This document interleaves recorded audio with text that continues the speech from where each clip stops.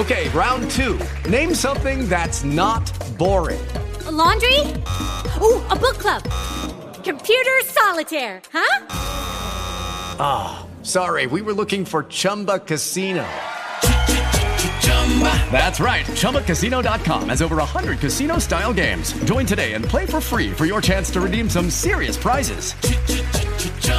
ChumbaCasino.com. No purchase necessary. Void where prohibited by law. 18 plus terms and conditions apply. See website for details.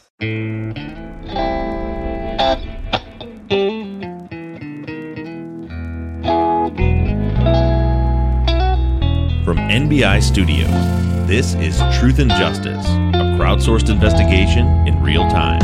I'm Bob Rock.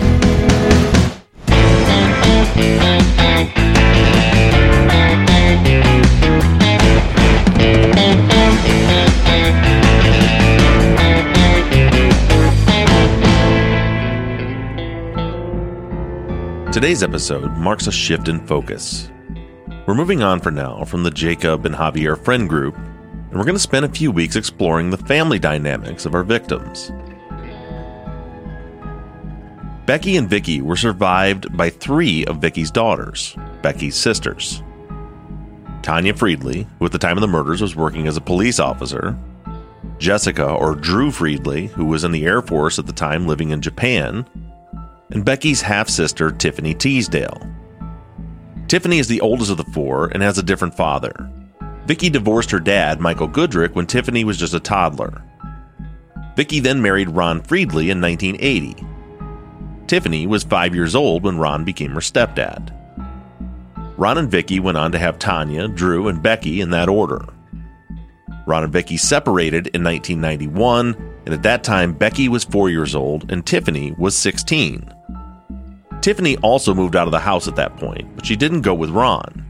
I'm actually not positive where she moved to, but in 1994, Vicky started dating Chuck Kuntz, and that relationship didn't last very long. That's the mysterious Chuck that we talked about several months ago. Now, that relationship didn't last very long, and it was around 1995 when Becky began dating John Hayward. Tiffany was 20 at the time, and Becky was 7 years old. Tiffany always maintained a relationship with Chuck after the breakup, and in 2003, she actually moved in with him along with her 3-year-old son. Chuck lived in Newhall, which is north of LA, about a 2.5-hour drive from the Coachella Valley. Becky ended up moving in with Chuck and Tiffany a year later in 2004, and she went to school in Newhall for her senior year. Tiffany was interviewed by police 3 days after the murders, on September 20th. The interview is long, it's over an hour, and I really wanted you guys to hear it. Unfortunately, the audio is absolutely terrible. It's pretty much unlistenable. So rather than make you suffer through that, I'll be breaking down the interview in today's episode. And for those of you who are gluttons for punishment, I'll be posting the full audio interview as a bonus episode later this week. But today, we get our first real look into the Friedley family dynamics. This is Season 12, Episode 30, Tiffany.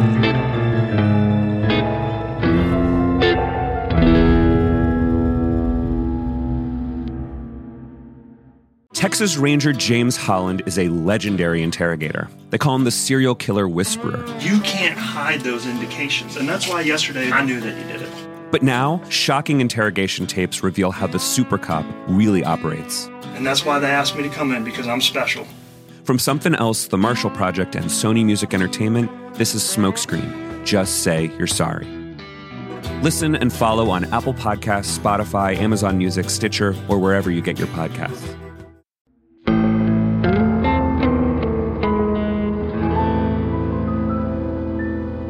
There's not going to be much in the way of analysis in this episode. There'll be some, but not a lot. Because there's really not a lot for me to analyze. This is just Becky's sister telling Detective Bumpancero her experiences.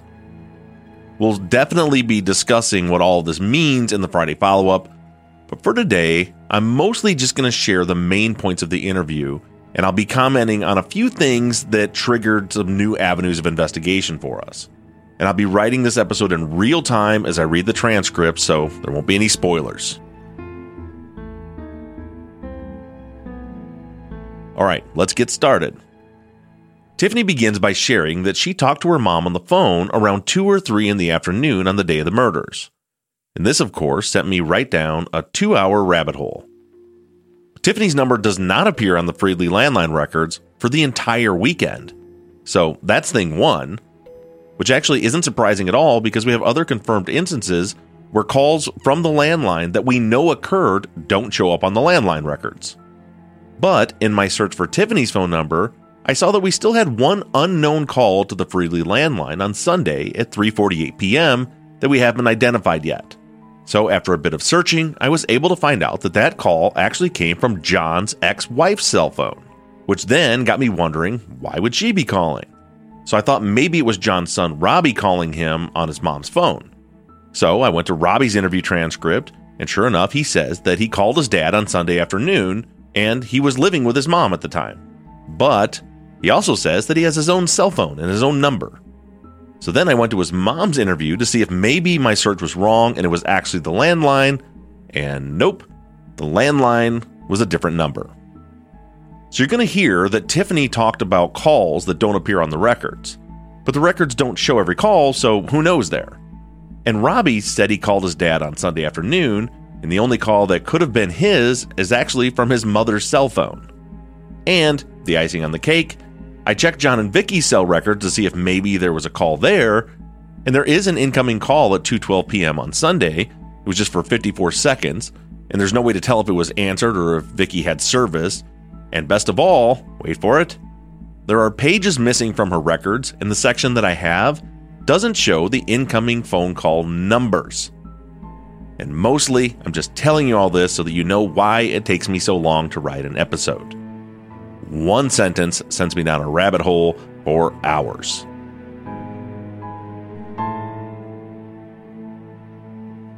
So now that I've explained that I was not able to verify any calls to her from Tiffany, I'm going to go ahead and move on with her interview. Tiffany said she talked to her mom on the phone, quote, at least 5 times over Saturday and Sunday, end quote. The last call being at 2 or 3 in the afternoon on Sunday. She says that her cousin Monique had just had a baby on Thursday and Vicky wanted to go out to Newhall and see it. She says that Vicky had been going through menopause, and on Saturday she said to Tiffany, quote, I'm hemorrhaging and you know it's so much blood it's unreal, end quote. Tiffany says she urged her to go see a doctor because she has insurance, but Vicky kept saying she was fine. Tiffany even offered to drive down to get her and take her to the hospital, but Vicky declined.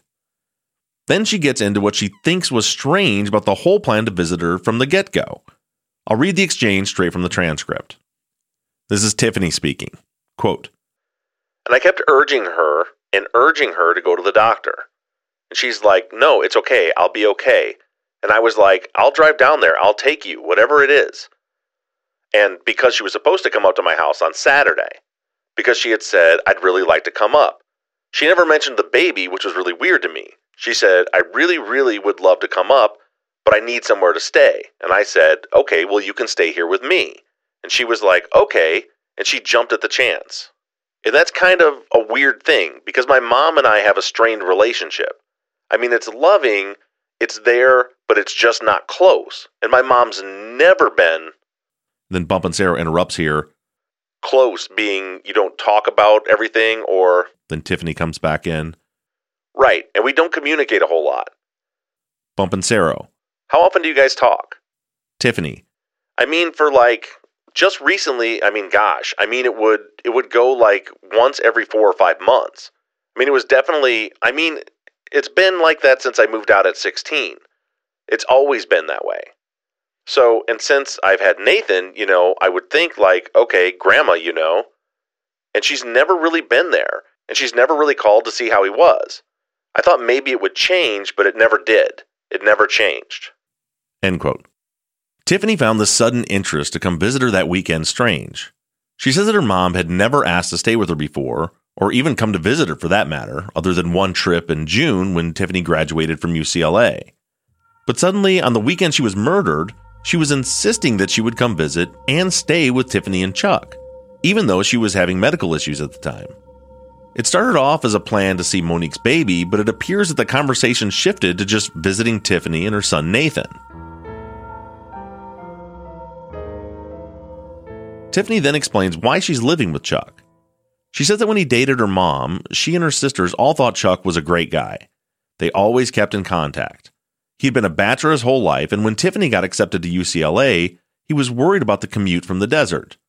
Chuck had a big 4-bedroom house all to himself, and he offered for Tiffany and Nathan to move in with him. Quote, he said, "Why don't you and Nathan move in?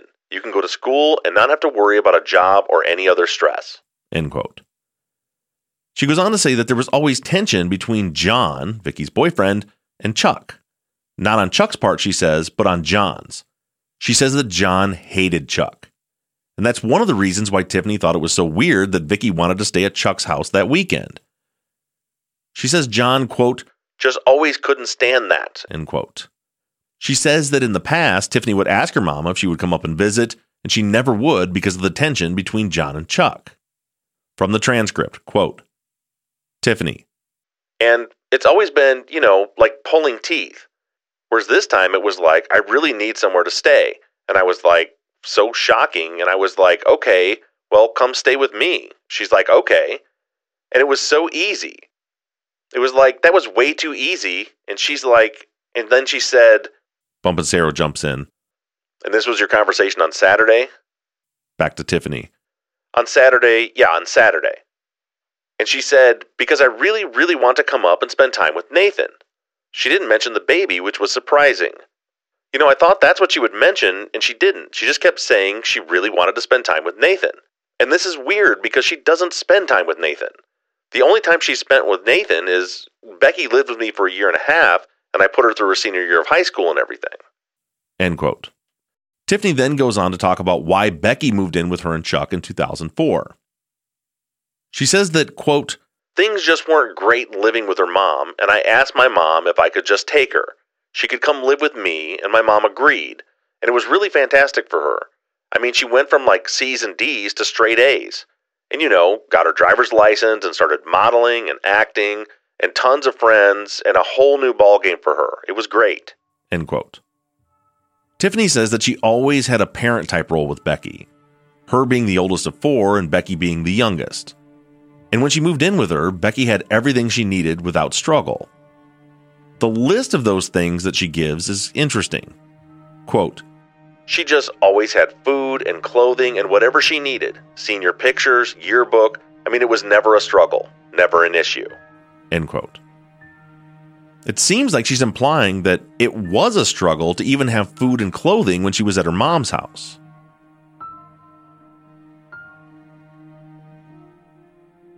Bumpancero circles back to talking about Tiffany's conversation with Vicky on Sunday. She says that she was still urging her mom to go to a doctor and that Vicky was refusing. And then Vicky told her that she wouldn't be able to make the visit.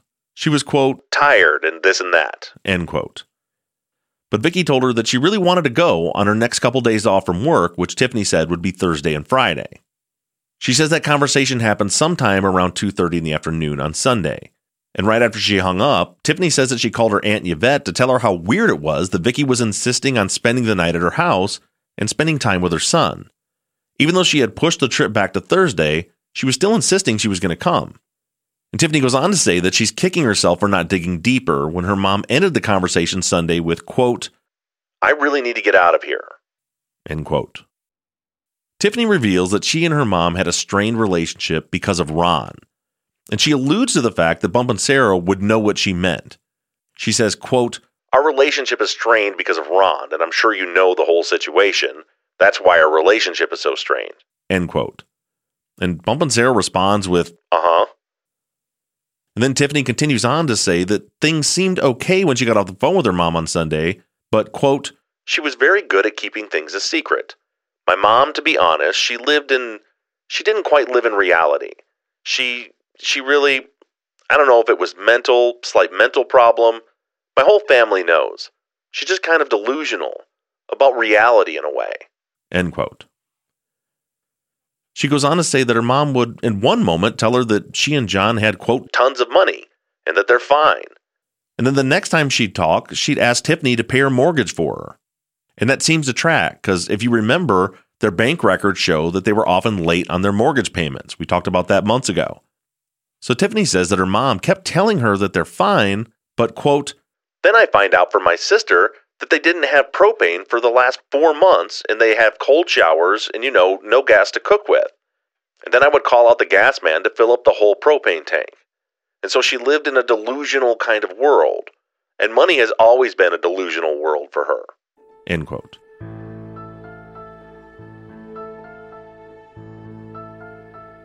Next, Bumpancero moves on to asking Tiffany about John. And this is what Tiffany had to say. Quote, "So, he's very controlling. Very. He has extremely explosive personality. Becky denied this as she got older, but from my psychology training, people try to change bad events to make themselves feel better. So years later, her story changed. But she'd called me many times when my mom first dated him and he moved in. She had bruises, and there was, he definitely was handling her very rough." End quote. She goes on to say that her sisters didn't care for John either. She says that when John moved in, Tanya moved out and went to live with Ron, her dad. Quote, "She hated the man, couldn't stand him, wanted to have nothing to do with him. She moved out." End quote. So that left just Becky and her sister Drew at home. Then Tiffany says that Drew was there for a little while and then she moved out too, leaving just Becky. Quote, "So Becky was the one that was there, and she called me every time he was screaming and yelling I could hear him screaming and yelling at her in the background. One time she had a bruise on her arm. He just grabbed so hard. She Then Bumpancero interrupts. "Did she tell you that he grabbed her on the arm?" Back to Tiffany. "Oh yeah. I mean, she would tell me everything. And it was pretty bad, and I knew that, and I felt like, I stood up to him, Here he's hurting my sister, and I mean, it ruined our relationship after that. And he just hated me, and I've never had a problem with him. But I was going to stand up for my sister that, wasn't saying anything either, and he tried to control me and boss me around and tell me what I could and couldn't do. And I'm like, excuse me, but I'm an adult and I don't live in this house, and you're not going to tell me what I can and can't do." End quote. Tiffany doesn't have really anything nice to say about John. She explains that he worked under the table as a handyman. And remember when we heard from his boss several months ago, he told police that John would always cash his checks rather than deposit them. And Tiffany says that was because if he got a normal job, they would garnish his wages to pay for his alimony and child support. So he worked for cash to avoid all that. And that also checks out with what we've heard from John's ex, who said that he never paid any child support until they got that $10,000 check from Ron about a year before the murders.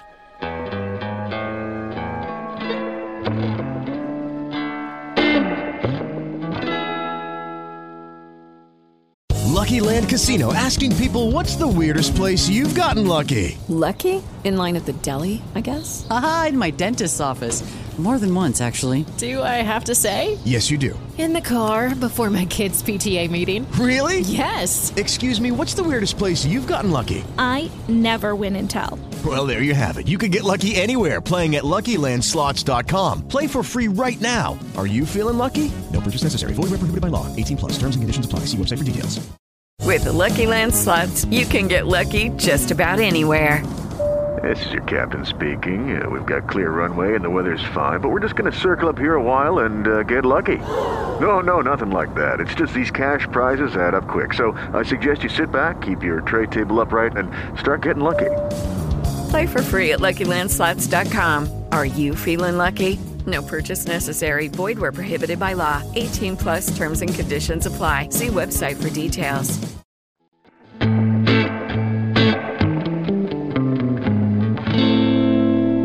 As the interview goes on, Tiffany keeps circling back around to John as Bumpancero is asking questions about how long it's been since she's seen her mom. She says that Vicky had told her that John used to be an alcoholic and have a bad drug problem. She doesn't know any specifics about what kinds of drugs, but says that John's kids also told her that things were not good when John was married to their mom. Bumpancero then asked about John's friends, and this was Tiffany's response. Quote, "I'm not kidding. I didn't think this man had any friends. I've never seen him with anyone else. He's always at the house, and if he's not at the house, then supposedly he's at work, which wasn't very often, so he always stuck around the house, and I didn't really see him." End quote. Bumpancero then asks about her mom's work, but Tiffany comes right back to John. Quote, "But this man just moved in. And my opinion is, he can't get an apartment. He can't go anywhere because they suspended his driver's license, you know. He doesn't want to pay taxes. He doesn't have any proof of income. And so when my mom accepted him, he just... Then Bumpin' Sarah interrupts. Where did they meet, do you know? Back to Tiffany. I don't even know, but I didn't like him from the very beginning, and I didn't want him moving in. Bumpin' Sarah. Did he move in pretty quick after they got... Tiffany interrupts. Oh yeah, he didn't have anywhere else to go. He saw a sucker, and he took it. Bumpin' Sarah. Moved in and took over? Tiffany.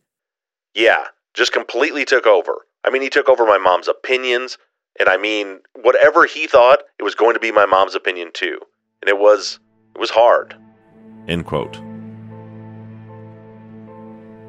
Before I move on, I just want to take a quick second here to acknowledge that we're talking about one of the victims here, and I'm actually pretty uncomfortable saying all of these negative things about him. For those of you longtime listeners, you know that that's just not something that I do. But in this case, considering that the entire family that lived at the house was killed, it's very important that we get a good understanding of the family dynamics for victimology. But I do want to point out that this is just Tiffany's opinion of John. And that's not to take anything away from anything she's saying. I think her voice needs to be heard. I just feel like I need to say this out loud, that it's a difficult situation, and I'm uneasy about it. And with that being said, I'll move on. Bumpin' Sarah asked Tiffany who her mom's friends were, and she says something inaudible about the neighbors up in Pinion, and then says that she really didn't have any. She says Vicky was a homebody. She didn't go out to lunch with friends or really do anything. She would talk to people while she was at work and then just go home. She can only think of 3 people that Vicky was friends with. A woman named Donna, who Vicky ran into at a wedding. Apparently they were old friends and hadn't seen each other in a few years, and they chatted at this wedding. And then there used to be a woman who lived in Pinion Pines named Janice. When Tiffany was living up there, she remembered Janice and her mom going out for bagels in the mornings. And she remembers a woman named Linda who had a business fixing computers with her husband. Tiffany says she remembers her mom keeping up with Linda regularly, but of course she doesn't really know what Vicky's been up to recently. And she clarifies at the end of the friends list that her relationship with her mom was very superficial. They just weren't close at all, so she's probably not the best source of information about Vicky's friends. Bumpin' Sarah asks if John and Vicky did drugs, and Tiffany says it's just her opinion, but she believes that they were. She says that her mom had told her that she did all sorts of drugs before she had kids. And as Tiffany puts it, quote, she was a hippie at heart, and that's how she grew up. So any hard drugs, I don't know. But I wouldn't be surprised if she was into pot. End quote. She goes on to say that she wouldn't be surprised at all if John was into heavier drugs, but again, that's just her speculating. When asked about Becky's drug use, Tiffany says that she and Drew used to smoke pot a few years ago. She recounts an argument that the two of them had at her house, where both of them were talking about smoking weed. Tiffany then took it upon herself to tell the entire family that her sisters were smoking pot. She says that she's never done any drugs, so it seemed like a big deal to her. And then we find out that Becky didn't quite share quite as much with Tiffany as Tiffany thinks. She says that she wanted to nip Becky's pot problem in the bud after that argument 3 or 4 years before the murders. Quote, and after that happened, she never touched it again. And I know because Becky told me everything. I mean, she had a really big mouth, so she couldn't keep anything quiet. End quote. Now, we know that's not true. Not only did all of Becky's friends admit that she smoked pot regularly, but there was THC present in her blood at her autopsy. Now, I'm not saying that Tiffany's lying here. I'm just saying that Becky knew that Tiffany didn't like her smoking pot, and so seems like she just didn't tell her that she was smoking pot.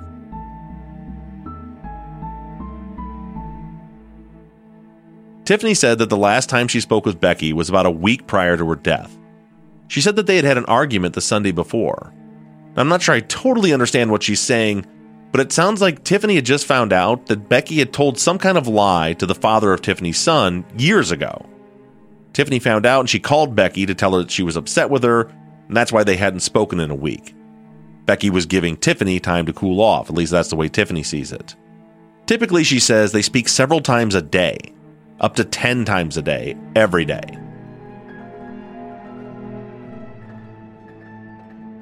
Next up, Bumpin' Sarah wants to hear about Becky's boyfriends, and right off the bat, we get confirmation that Javier definitely wasn't making up what Becky told him about Gray. Now, if you listen to the bonus episode that I posted this week, then you would have heard Becky's friend Brandon tell police that Becky also told her about Gray and his temper.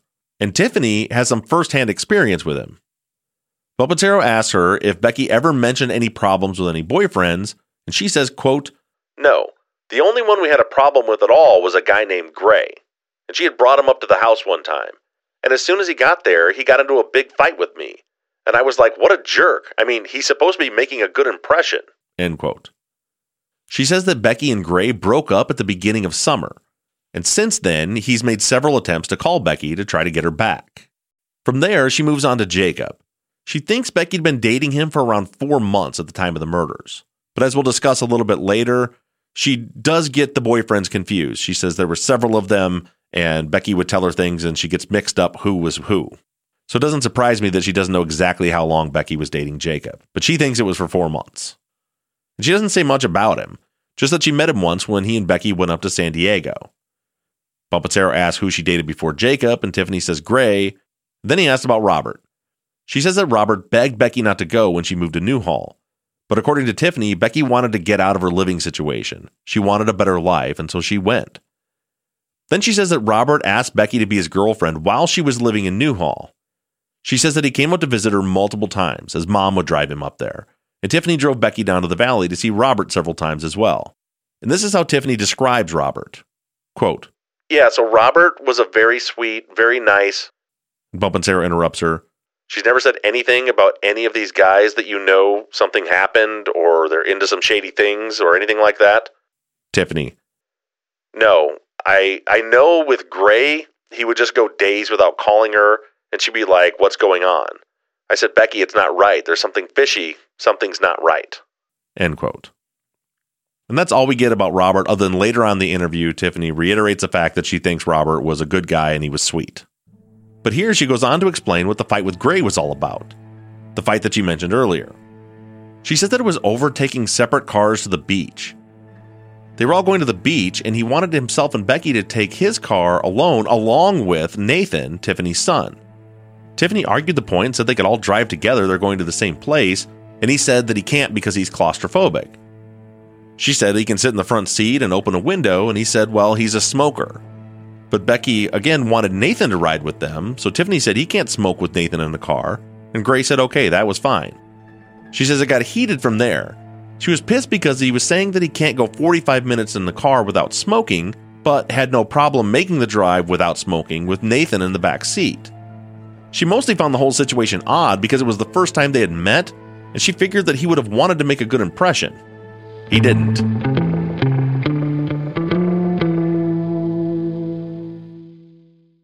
With the Lucky Land Slots, you can get lucky just about anywhere. This is your captain speaking. We've got clear runway and the weather's fine, but we're just going to circle up here a while and get lucky. No, nothing like that. It's just these cash prizes add up quick. So I suggest you sit back, keep your tray table upright, and start getting lucky. Play for free at LuckyLandSlots.com. Are you feeling lucky? No purchase necessary. Void where prohibited by law. 18 plus terms and conditions apply. See website for details. O'Reilly. You need parts? O'Reilly Auto Parts has parts. Need them fast? We've got fast. No matter what you need, we have thousands of professional parts people doing their part to make sure you have it.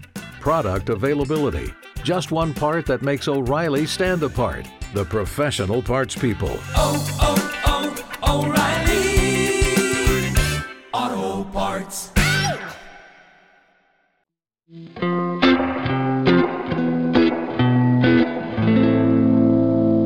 As the interview goes on, Balpatero spends a lot of time trying to figure out who's sharing stuff with the press. This interview was conducted on Wednesday the 20th. At this point, the sheriff's department hadn't given any information to the media, but it sounds like they were running stories with partial info that they got from Tiffany and Ron Friedley. They're talking about identifying the bodies and dental records. Remember, at that point, none of the victims had been positively identified. They hadn't even told the press that it was a murder yet. And from there, Balpatero asks about life insurance. Tiffany says that she doubts they had any. She reminds him again that Vicky was so strapped for money that she would often call her and ask her to pay the mortgage for her or to fill the propane tank. She says that she doubts they had the extra cash to pay for a life insurance policy. As far as Tiffany knows, there is none. And if a policy does exist, she says it would have to be something that was provided to Vicky through her work. Then the conversation comes back to Bompensero asking Tiffany if she knew any friends that her mom and John hung out with. And she again says she has no idea what's been going on recently, but she says that years ago her mom would occasionally hang out with the Janice that I mentioned earlier who lived up in Pinion. She says that there was a group of people up in Pinion Pines that did like a home church or fellowship. They would meet at someone's house and a guy named Gary Mock would lead the fellowship. He apparently was a pastor at an actual church somewhere else. And she says that Vicky and Janice usually were in attendance. And then Vicky talks about some of the neighbors. And this part I'll read right from the transcript. Quote, "And you know, the only other people that we were close to is Sharon Coleman next door. If you're looking at the house on the left side of the log cabin, and we've known her for years. And then the house on the right, when we had that huge fire up there, our neighbor's house burned down. That was Ed and Audible. I just recently found out that they had sold the place and someone else is living there, but I still have contact with them. But I haven't contacted them since this, and they were extremely close to us. And he talked to my mom about letting me go to Palm Desert High School. And he took me to school every single day and took me home every single day. And I spent many nights at their house, lots of time with them. He gave me away at my wedding. I'm very, very close to them. So I don't know if my mom ever talked to them." End quote.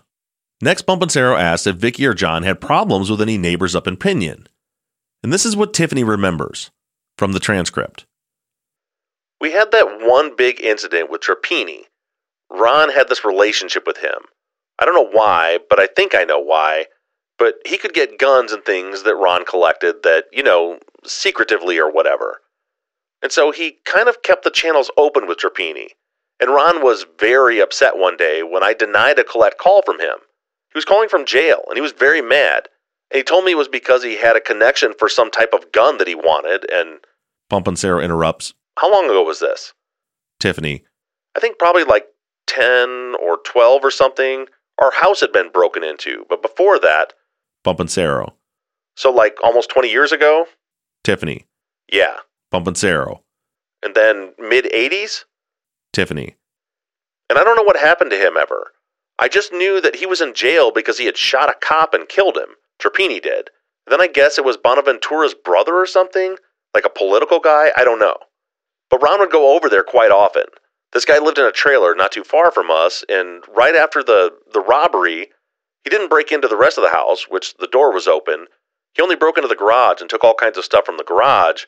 But in our garage, you walk up 3 steps and you can open the door right into the house. He never went in. He never went into the house." Bompensero. "Are you saying Trapini did this?" Tiffany. "Yeah." Bompensero. "And you know that for sure?" Tiffany. "Yeah." Bompensero. He was arrested and..." Tiffany interrupts. "Oh yeah. And so when he came to, but Ron would take him dinner all the time. My mom would make an extra plate.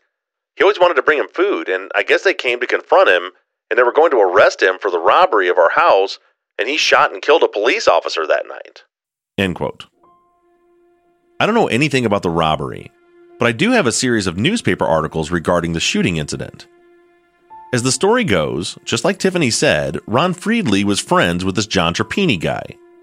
Back in 1987, Trapini, who was later determined to be a paid criminal informant for the Riverside Sheriff's Department, ambushed Daniel D. Bonaventura while he was out riding his 3-wheeler on Dunn Road behind the Friedley's house back there in the mountains. That's the one that goes all the way into Cathedral City.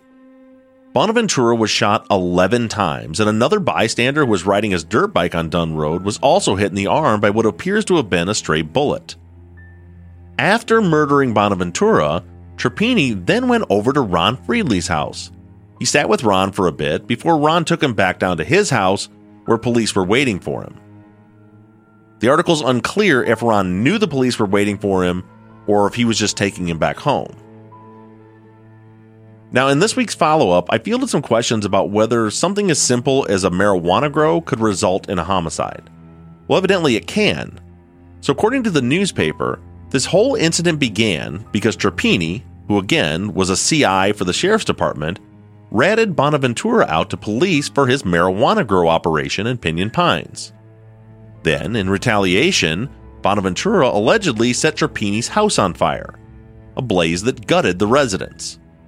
And then, in retaliation for that, Trapini shot and killed Bonaventura and shot an innocent bystander in the process.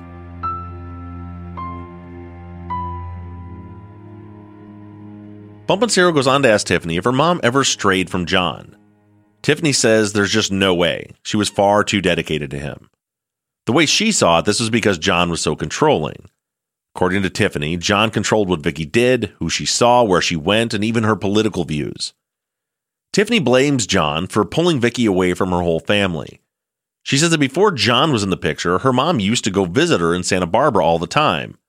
But once John moved in, Tiffany never saw Vicky anymore unless she went up to their house to pick up her sisters. Next, he asked Tiffany if she was aware of her mom getting any large sums of money.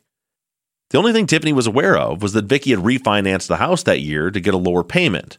She wasn't aware of any other financial windfalls of any kind. But then a few minutes later, the retirement money comes up. Bumpancero asked her if her mom ever mentioned anything about paying off John's debts.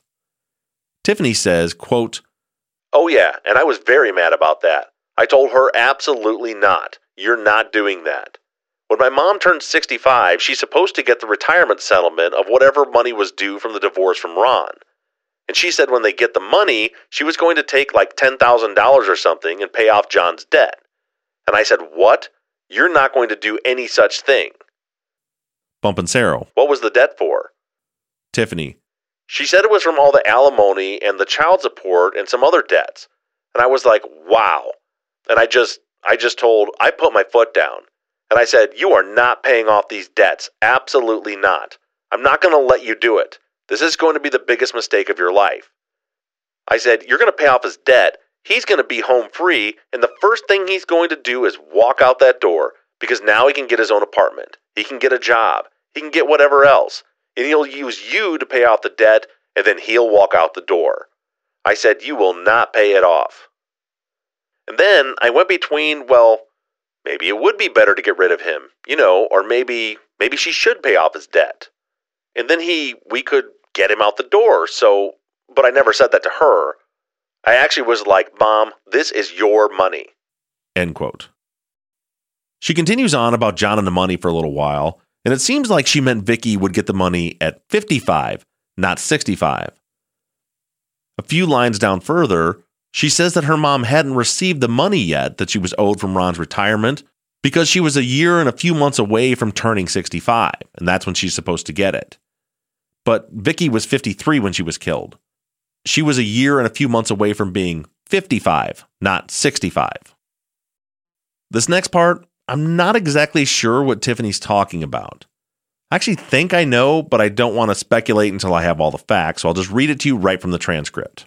Quote, "And then the other, huge event that happened last summer was the whole investigation of Ron, and the FBI, and that was a huge thing.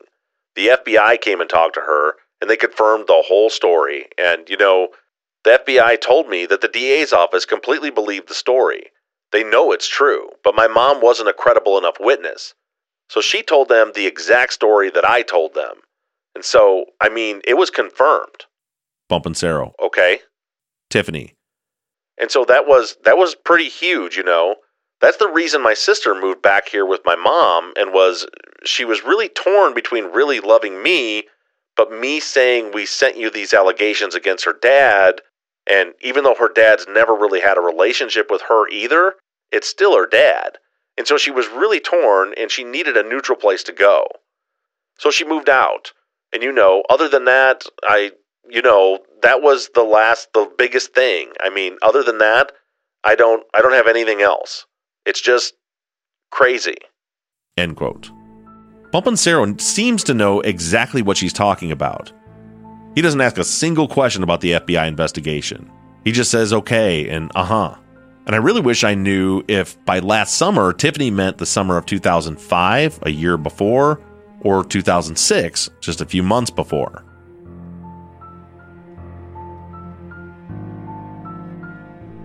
As the conversation continues, Tiffany is speculating about what happened. She says that when she heard that a body was found outside, she knew it had to be Becky, because Becky, quote, "had balls."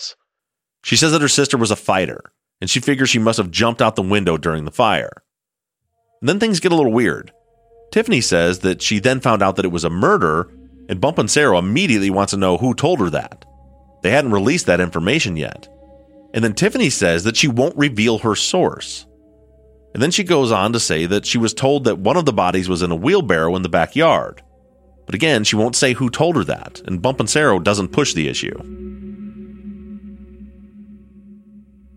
After that, there's a lot of Bumpancero explaining that they don't have any answers yet, and then Tiffany mentions that she saw a picture of the crime scene on the news that day, and I think this could be important.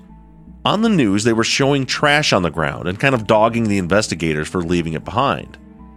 But Tiffany says that when she saw the picture on the news, she noticed a picture that she could clearly see of Robert Pape that was in the pile of trash. And this is the interesting part.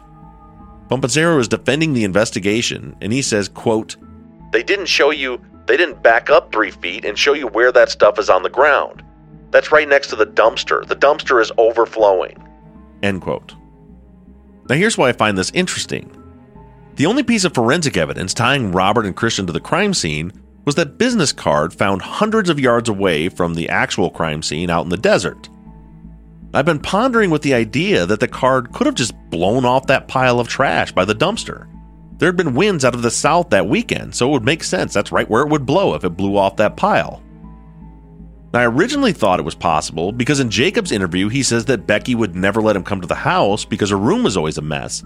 But he says that just recently, before the murders, Becky told him that she had cleaned out her room so he could come over.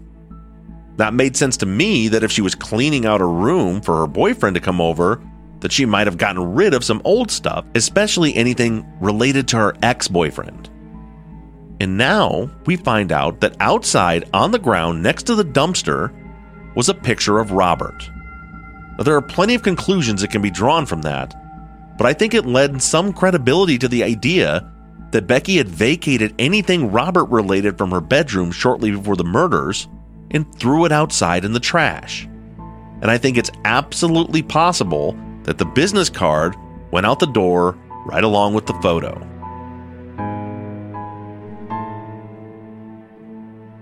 The last thing that I want to cover today from Tiffany's interview is actually something she said back when she was talking about Gray. Bumpancero asked Tiffany where Becky met Gray, and Tiffany's trying to remember. She gets confused because Becky had told her about several boyfriends, and she has a hard time keeping them straight. Let me read to you the exchange that got my attention. Bumpancero, quote, was this Gray some kid that she met at school down here or up there, or... Tiffany, she met him out here. And I think he worked at, the Cheesecake Factory. Or he worked somewhere. Oh, no. Sometimes I get these guys confused. Teenager's life. He worked for some company, and it had something to do with houses, or, I don't know. I don't know what it was. But she said he, inaudible, and was making great money. And she just thought for 19, he was just so successful. And I was like, yeah, sure, End quote. Tiffany was actually right the first time. Gray did work at the Cheesecake Factory. But what honestly kind of blew my mind is that Tiffany says she has trouble keeping the boyfriends straight, so she's talking in the context of Becky's boyfriends, and she describes one of them as being a successful 19-year-old that works for a housing company and makes good money. That's not Gray. It's not Robert. It's not Jacob. It's not even Alex. But it does perfectly describe one person that we've covered in our investigation. A guy who was 19 years old at the time of the murders, who worked for a home appraisal company and bragged about making really good money for his age. And that guy was Austin Alba.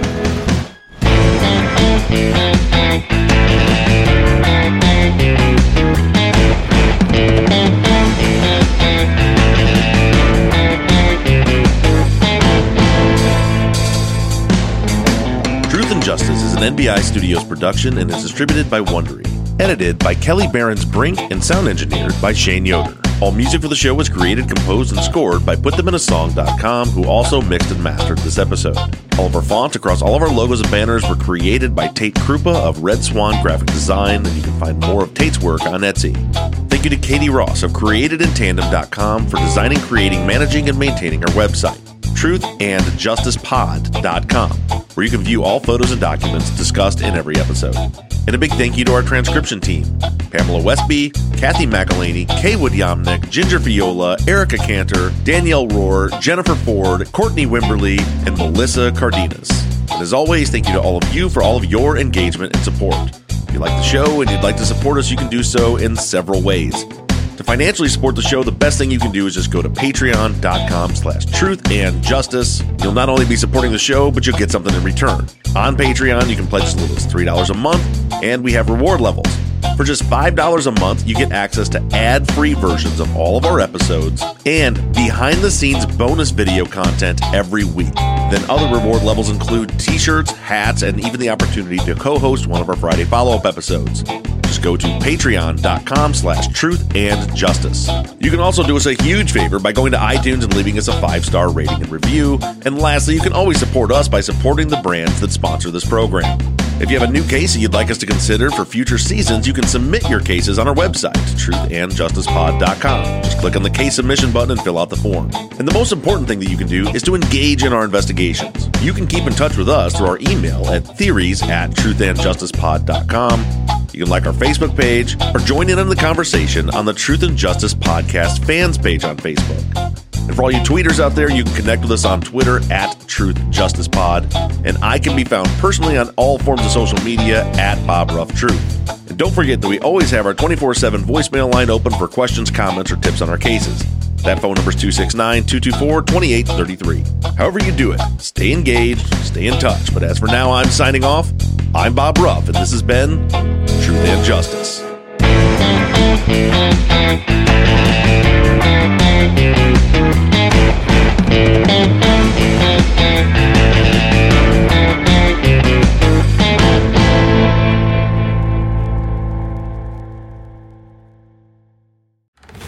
You've seen the film. You know the game. Now Jumanji just got real. Only in Chessington World of Adventures. Featuring Daredevil Dad, Mom on a mission, and the kids who can't wait to ride the world's first Jumanji roller coaster. An epic adventure awaits. World of Jumanji. Only at Chessington World of Adventures. Book this summer's must-do day out at Chessington.com.